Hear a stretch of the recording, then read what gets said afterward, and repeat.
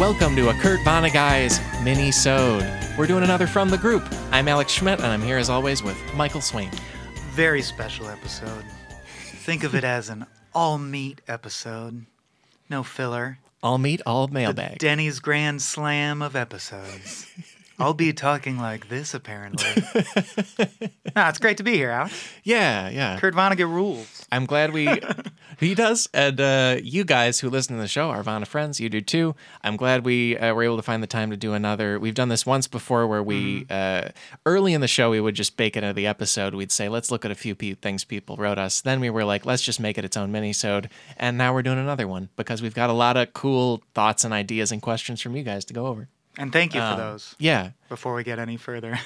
One up top to hit possibly is that when we did Sirens of Titan and also some other books involving astronomy, it's come up a few times. People are like, hey, you guys didn't quite explain tidal locking in exactly the specific way we would like, or you were wrong. And I think we might have been, I'm sloppy with astronomy sometimes. So in Sirens of Titan, they make Mercury fully tidal locked to the sun, where it has a sun side and a no sun side. Dark side, you could probably call it if you're a scientist. That is not accurate. It does rotate a little bit. It is gravitationally locked to the sun, but it does have a day in, I think it's about an Earth 2 years, something like that. Okay. I should have been more specific about looking that up, but it rotates a little bit. So that's a thing that is different from Kurt Vonnegut.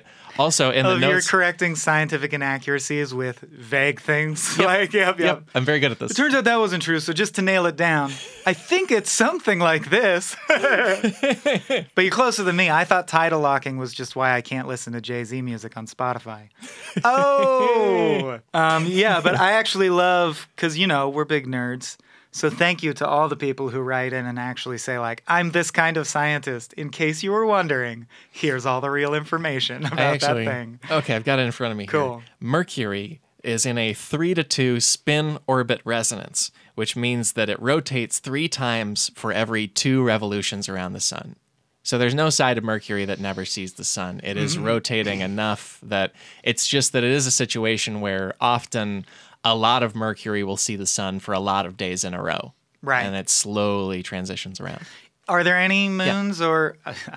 I'm going to expand the question to the point where you couldn't possibly know. I'm acting like you should know. I'm like, are there any moons in the solar system that are tidally locked or planetary bodies that are tidally locked? Yeah, so it's a thing where... He knows! How did he know? Because I'm trying. The moon is tidally locked, and it appears not to be some of the time, but that's because of a phenomenon called libration. And libration is a perceived oscillating of the moon, which is actually based on slight changes in the moon's apparent size when viewed from Earth. So we do always see the same face of the moon? Like that's why we all see the man on the moon or whatever? From what I've read, apparently we never saw the dark side of the moon until we sent people to the moon and they went there. Yeah. I understand the concept of the dark side of the moon, obviously, but I thought it just referred to whichever side was facing away at that time. I didn't know the moon was tidally locked. That's awesome. Yeah. So that's a thing that we have a freak moon. I was wrong about before, vague about a minute or two ago, and now I think we've got it. Yep, really narrowed in on it. Yeah, and also when I was reading about tidal locking, the Googling I found, it said that a lot of pre-1960s writers were wrong about it. So in Sirens of Titan, when Kurt is wrong about it, apparently other authors were wrong about it too. People just didn't understand Mercury very well. Yeah, it wasn't his fault at the time. He was using like whatever scientific knowledge was popular, right? Yeah, but and it's just like he was messing with planetary facts all the time in that book, so he didn't care. Don't truth me, Alex. Don't you truth me. And from there, let's look at some specific one person sent us kind of things. Matt Kelly emailed us a theory about flying and lucid dreaming in Douglas Adams's work.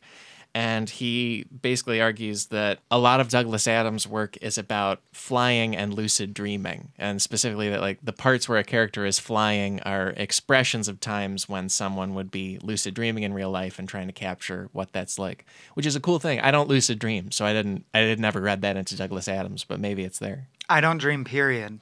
So neither did I. I haven't had a dream that I recalled. I'm sure that's I not do. a bit. No. I haven't had a dream that I recalled since I was 9 years old. I actually envy that other people have extra movies in their head at Oh, night. man. I only have blankness. Like Oh, my wow. sleep time is just lost time to me. I wonder if you're a very creative person. I wonder if particularly creative people, maybe that's common. Yeah, I At don't least know. among some, because then you want to like make stuff in your waking time. The only time I did is I was briefly on Wellbutrin a couple years ago, and it immediately, which is a known side effect, it made me have vivid nightmares every night. Oh, no. And I actually waited a while to go off it because never having remembered a dream for like 18 years, it was just a novelty to have. Even if they were scary and bad, it was such a novelty to have dreams. It was cool. Oh, yeah. Yeah. Right. It's like, you're on a horror movie set and Right. you never get to be on movie sets. So But- the slasher's coming and you're like, oh, it's cool. Yeah, Ah, it wore off after 2 weeks of only nightmares. I was like, I'd rather go back to the channel with nothing on it. I mean, I'll take any excuse to reread Hitchhiker's Guide, so I will now reread it through this lens. Yeah, that's a cool thing. But I can't speak at length about the theory because I don't know from dreams. Well, yeah. Well, also, I wonder if you could build a fan theory out of like that very first chunk of the book is real life, and then it's all a dream after that, like the Earth being destroyed and Ford Prefect removing him. Because Douglas Adams also, as he got later in the series to like book 6, book 7, he took shit back. Like he would change. Because, yeah, Trillian and Arthur at some point go back to the coordinates where Earth is. And the big twist of that book is it's there. And they're like, how can this be here? And I forget all the details because he's endlessly imaginative. But Oh, that's awesome. I mean, that's the ultimate recommended reading. God, if you haven't read Hitchhiker's Guide. it's really great. Yeah. If you like these, yeah. Well, it's just so. If you like Vonnegut and comedy, you will like that. Hitchhiker's Guide specifically is so balls out delightful. Yeah. It reads like watching a sketch. Like it goes Yeah, so yeah. it just flows over you and there's a joke every line. It's great. Yeah, it's almost like a Python movie where just sketches happen all the time. Totally. It hangs in the air exactly the way bricks don't. Like shit like that where you're like, Jesus, that's a joke that couldn't be in a movie. It can only be in writing and it's fucking brilliant. Yeah. My favorite one is when the guy is there to demolish his house at the very beginning, and it turns out he's a descendant of, I think it's Genghis Khan. Genghis Khan, as Dan And- Carlin taught me it's pronounced. Oh, Genghis. Right. Genghis Khan. And the guy just keeps having a feeling like he should be wearing a furry hat. And like keeps imagining mounted warriors laughing at him. He should be slaughtering people and shit, but he doesn't know why he has these feelings. Yeah. Yeah. I just love that character. Yeah, And Mr. it's- Prosser. And it's 4 pages in. It's amazing. Yeah. Let's look at another note somebody sent us. This is from Charles Oatten, Oatten, and he wrote us a really lovely note. We'll just read it. In light of the Slaughterhouse episode coming up, it's been a bit since we did these, I felt compelled to share with you how that book has touched my life. I lost my left arm in a car crash a little over a year ago, and I was pretty devastated. The question why repeated in my head nearly all day for a few months. Fair enough. This book is what finally pulled me back to reality in a way, particularly the passage that says, to paraphrase, why? That's a very earthling question. Why you? Why us for that matter? Why anything? Here we are, Mr. Pilgrim, trapped in the amber of this moment. There is no why. Which I thought was that was a really cool note. And I would imagine a lot of people have been able to draw that kind of perspective, in particular from Slaughterhouse. Yeah. Because so it goes. Just proof know? that Vonnegut's work has changed lives, as Charles says. Keep spreading the word and having funny, entertaining conversations. We will yeah. try. Yeah, yeah. That was Thank very you. nice of him. Yeah, yeah. But yeah, I agree. When our Facebook page for this first launched, that was the quote we went with for the very first image was the here we are in the amber this moment. There is no why. Yeah. Definitely a cornerstone Vonnegutism. Huge, yeah. And I think a cornerstone of existential philosophy to accept that there's no plan. There's a lot of ways in which there's two kinds of people. And one is there's the people who've convinced themselves there's a plan, and there's the people who are trying to cope with the fact that there doesn't seem to be a plan. Right. Yeah. Yeah, and that really it changes your entire life, whether you go the one way or the other way. That's it. Let's look at another. This is a tip from my friend Alex Coulomb. Hi, Alex. How you doing? Hi, Alex.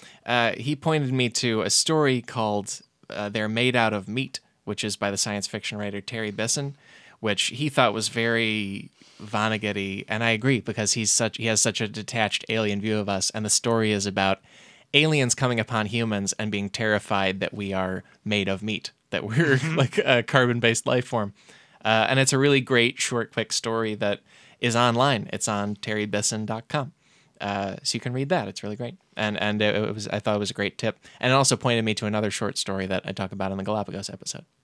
Nessa Garza asked if we do shout-outs to fans. No. Again, usually not. Sorry. That's Yeah. a pass. Yeah. Hey, Alan Hyde Alan Hyde suggested that in addition to Billy Pilgrim and Elliot Rosewater being ciphers, which I take to mean like they're basically just Kurt. Yeah, or I'm sorry, that they're like empty inside, right? Yeah, that they're empty and they're just moved through the plot to make the plot work. Yeah, in some ways. He thinks Unk is one too. Yeah. I disagree. Ooh. You agree? Yeah, I mean, it's only a temporary state with Unk. Okay, I guess we're just getting technical, but I would agree so I guess he's right. I would agree that Unk is. I wouldn't agree that Malachi is, if that makes sense. Yeah, for sure. Malachi feels like a fully fleshed out character with flaws and positive attributes, and then Unk does become a cipher, but he literally had his brain wiped out. That's the definition of a cipher. I mean, the guy in Memento's a cipher. Right. Anyone who has no memories is a cipher. But I would argue that I don't think Unk is used structurally in the same way that Billy is or Elliot is.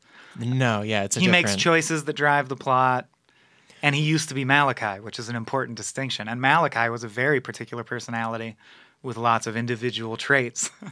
Yeah, because Elliot and Billy both kind of collapse in their lives, but they weren't that distinct, or at least not that hard charging before that either. So yeah, I think it is different from Unk, where he was previously Malachi, who was playboying around, and then also a lot of Unk's significance comes from how he used to be that. Yeah. What I love about Unk is he's like the reverse of Matthew McConaughey, where his hero is him from 10 years ago. He reads the letter, or him 5 years ago. But yeah, just the idea that Unk becomes his own authority figure, because of course he's unaware that he is Malachi. That's so neat to me. And I think that keeps him from being a cipher. He's a cipher in that he is totally turning over his agency to another entity, but unbeknownst to him, that entity is him. Right. So he's not really a cipher. He's taking orders from himself. Yeah.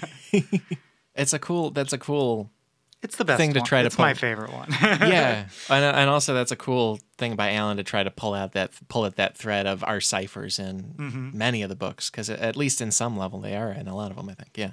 Kurt is not interested in like detailed character studies where the big takeaway is that you intimately know this person and they feel real. Right. Characters are there to represent that type of person and serve their purpose, for sure. Yeah. It's not Dickens, where you're like, I just find out details about Miss Havisham. This is sort of just a cool historical thing. Abby Michalowski points out that there was a state of Salo, S-A-L-O, in World War II, and it was the Nazi puppet state in northern Italy. She thinks Kurt Vonnegut might be referencing it somehow by putting a robot in the Sirens of Titan named Salo. It was the Republic of Salo, and it was named after a town called Salo in Italy, where the capital of it was. But it was sort of the rump Italian state that the Nazis created when they conquered part of it. I'm not super scanning what that reference could mean if it's intentional. Do you? No, it's hard to pick out. I mean, I guess if it was once a free state and it became a puppet of the Nazis. Oh yeah, that might be it. Actually, so maybe just because Salo's the puppet of the Tralfamadorians and they're doing something we don't like ultimately.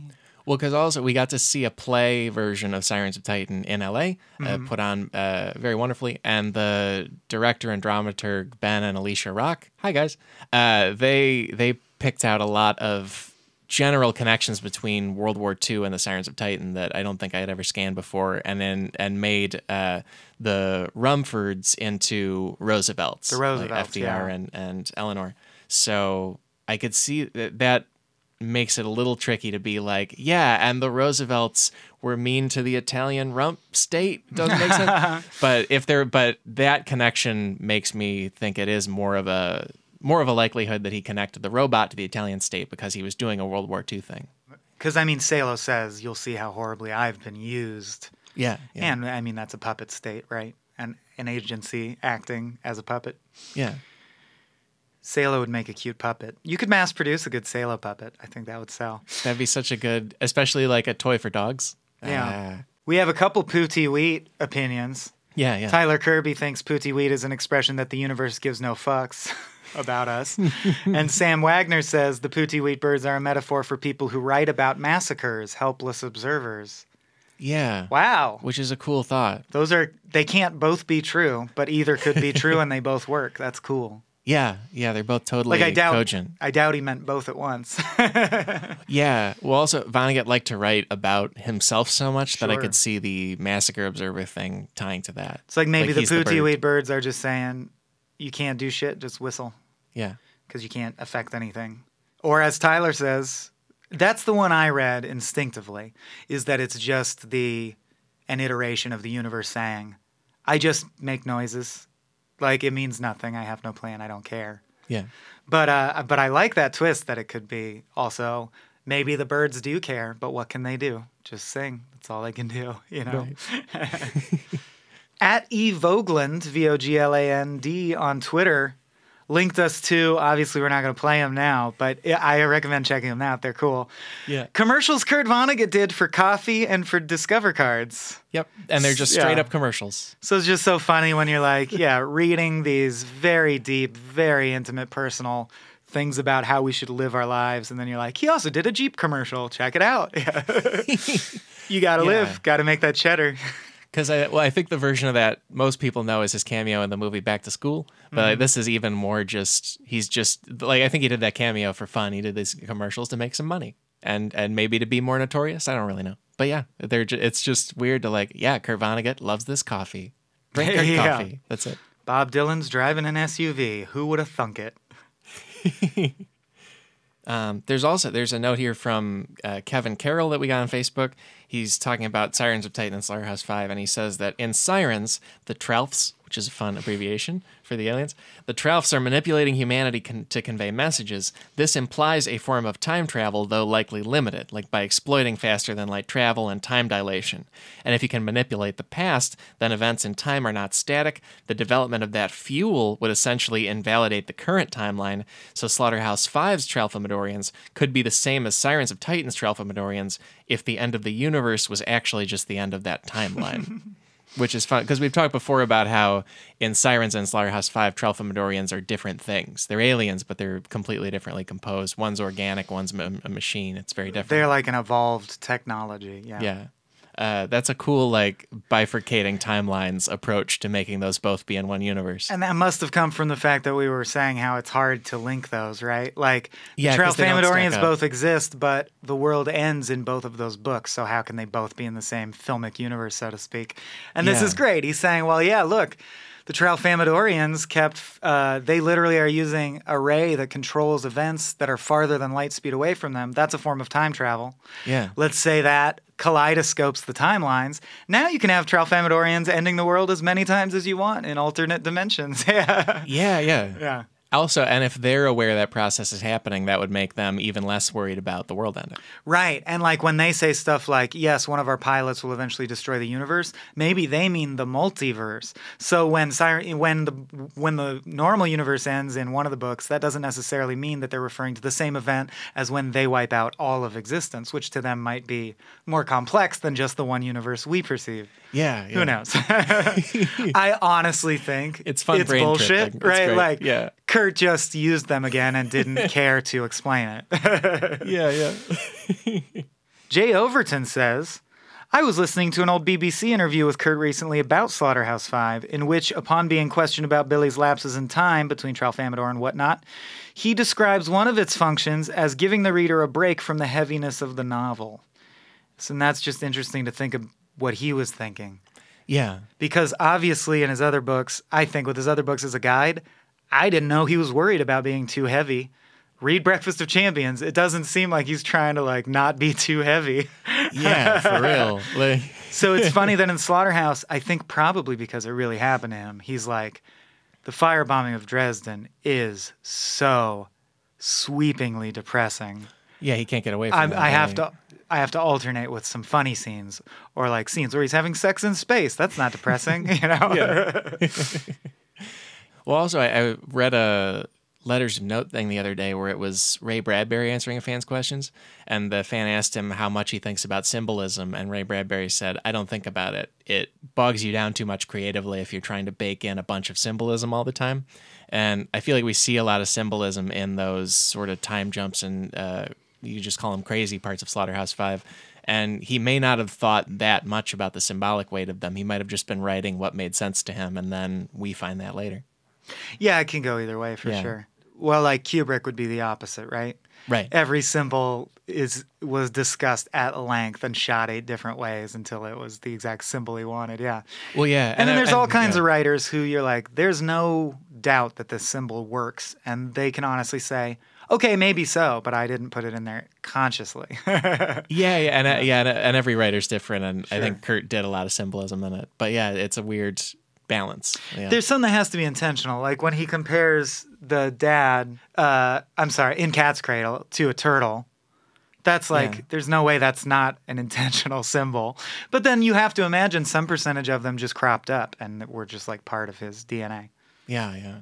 We get a lot of messages specifically about Sirens of Titan and about Slaughterhouse-5. Those seem to be either They're ones standouts. people love the most and or books with so many different moving parts and amazing concepts that it's just worth thinking about forever. Yeah, whereas I'm a little surprised about Sirens. Maybe it's because I've been pushing it so hard from the beginning. But I thought his big ones were Slaughterhouse, Breakfast, and Cat's Cradle.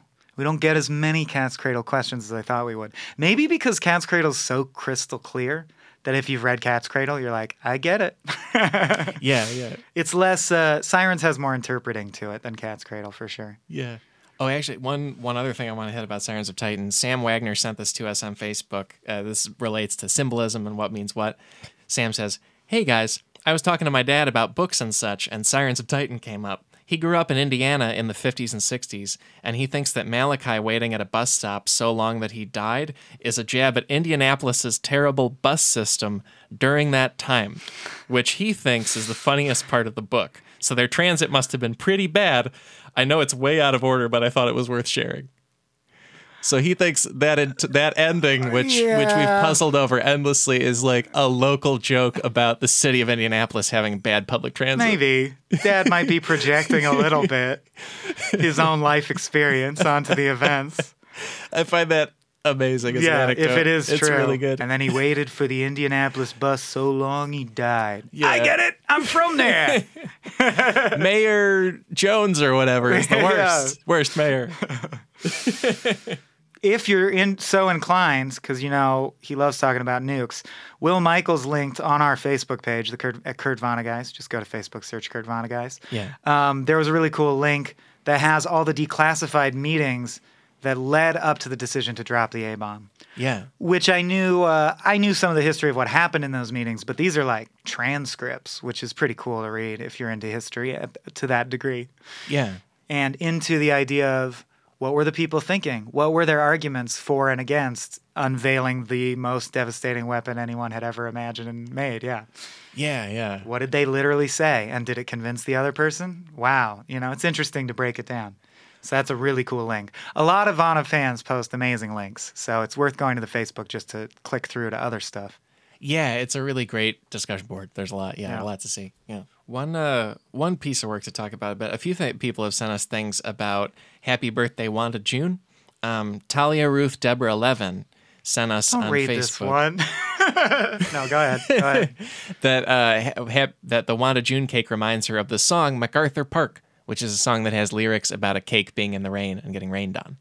Fine. Yep. I'm sorry. I don't understand what our rubric is for comments that are so stimulating we want to bring them to the group. If someone can just post Hey, cake, there's a song with cake. Cake It song. reminded me of that. cake song. Nothing against Talia. Very grateful she listened and posted. I'm mad at you for thinking people wanted to hear that comment. I want to work in some works that aren't a couple of them. Absolutely. Well, In that case, they're- Matt Quentin Bowes writes, is that Michael laughing on the Netflix Dave Chappelle special?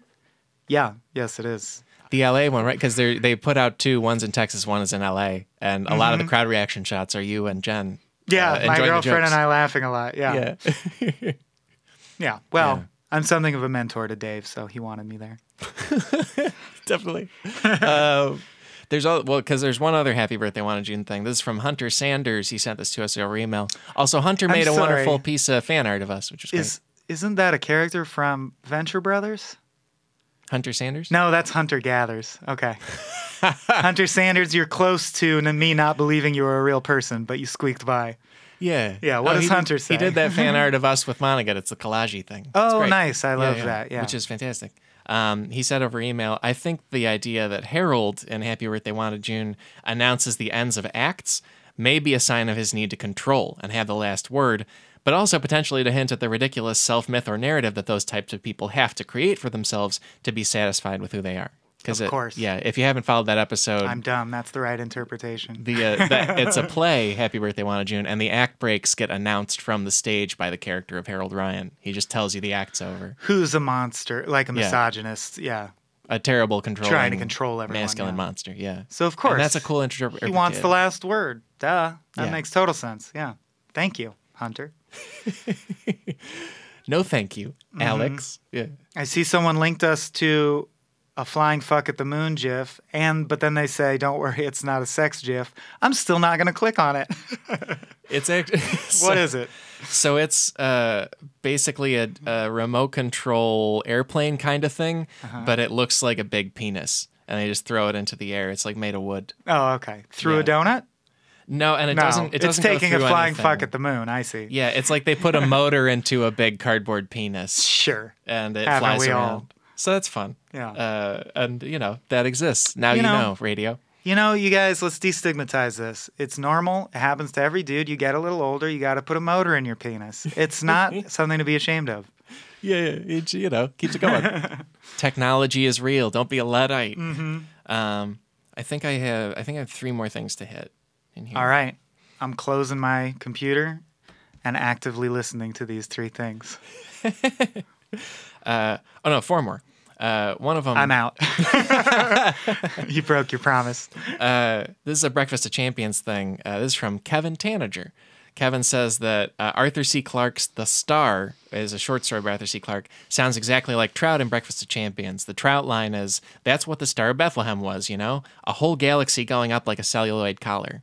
And then The Star is an Arthur C. Clarke short story, which is really good, where there's I might mix up the details, but there's a priest on a mission to space, and they're coming back, and basically through measuring time and relativity and how things work, he realizes that the galaxy they saw explode was the Star of Bethlehem. And so the priest is asking God, like, did that whole galaxy have to die for us to get Christianity? Was that necessary? They went there because they find the ruins of an incredibly advanced alien civilization, and they find out that alien civilization was many, many trillions of living beings who had a robust art and culture on many planets in the galaxy. Yeah. And a supernova wiped them all out brutally, and that supernova exploding was the light in the sky that the wise men followed to find Jesus. So he's like, wait, so there is a God and he's a dick? Or there isn't a God? I don't understand. I didn't actually know. It was a short story. I know that story because it was made into a great Twilight Zone episode. I literally only know it from the Twilight Zone episode. I think it might have been. Yeah.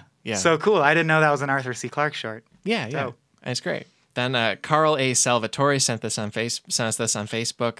He said, I just got into reading Vonnegut, so I've only been listening to episodes after reading the books, but I was just doing a homework assignment for college English class and found some pretty Vonnegut-y names, the authors of a scientific paper I had to read for class. These are the names.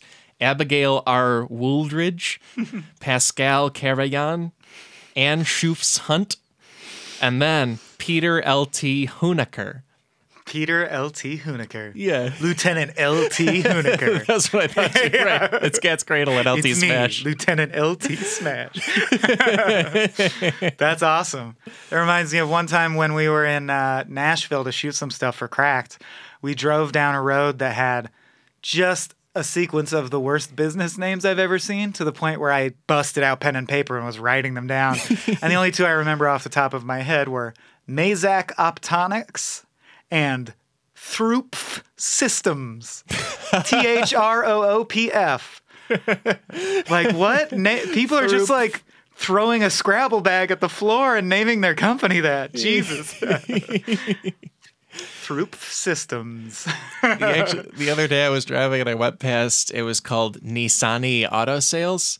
So it was an auto dealership run by a family called Nissani that sounds like it's a Nissan dealership, but and it's not. They only carry Saturns or something. Right, it's not Nissans, but it's Saturns are discontinued. What's going on? Right, so you have confused Nissan shoppers leaving and people who don't want Nissans not even coming. They seem doomed. I hope they're okay.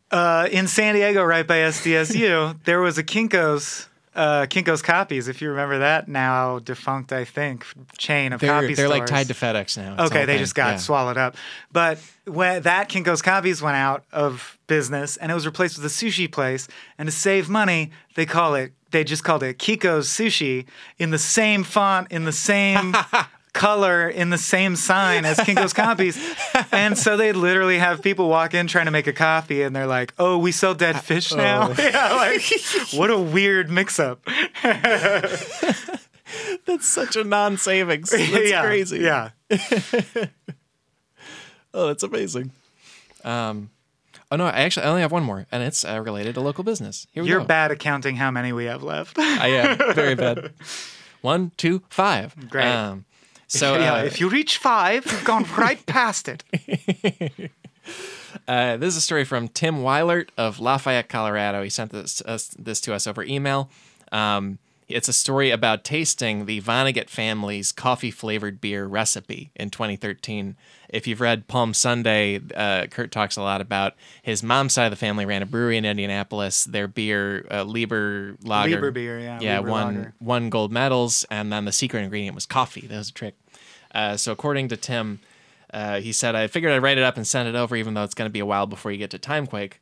In Timequake, Kurt tells a little story about a trip he took to Denver in the 90s, where his family beer recipe got brewed by Wynkoop Brewing Company. There's a couple interesting tidbits in there, such as the fact that John Hickenlooper, owner of Wynkoop at the time, is now the governor of Colorado.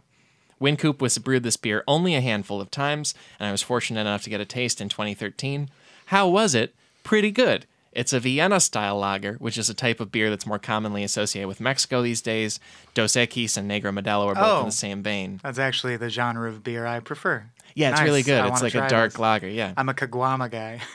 Oh, I haven't had that. Is it good? Yeah, I'm sure it's good. It's good if you have a very unsophisticated palate like me, so you want beer that tastes pretty close to water. It tastes pretty close to water. Okay. I like water, though. What's wrong with water? Oh, yeah. It tastes like water that gets you drunk. I like, there's another beer called Bohemia that's like a dark lager like that, and it's really good. Yeah. But Tim says, it had a light hoppy overtone with very subtle coffee notes, as would be expected from the description Kurt gave the beer in Timequake, and he'd personally love to see this beer make a comeback, and who knows, maybe we'll see another batch before too long.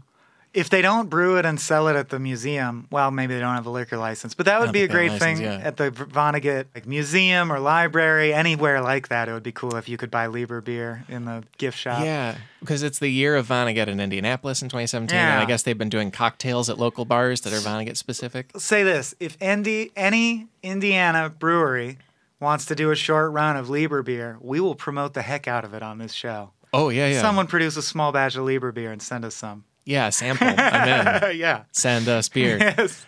Well, I like that the current governor of Colorado made it. He's the guy who was like, we're making Vonnegut beer. We're bringing it back. And he had the same name as my college pal, John Hicken. Shout out to John Hicken. Oh. Weird. What up, John Wait, Hicken? his name's John Hickenlooper? Is that right? John Hickenlooper. Maybe he's the version of my friend John Hicken after he's loopered back in time. And to become mayor or governor or whatever you said. So he needed a new name, and he was like, I know what'll throw him off the scent. I put Looper on the end of my name. My college pal John Hicken was brutally murdered by a shotgun blast by someone who looked identical to him, but we didn't think anything of it at the time. And then that man ran for public office. He got my vote. Yeah, he can time travel. Yeah. Let's make him a leader. Exactly. He knows something. And I think that's all the mailbag stuff for this episode. You guys are amazing, and thank you for sending us amazing things.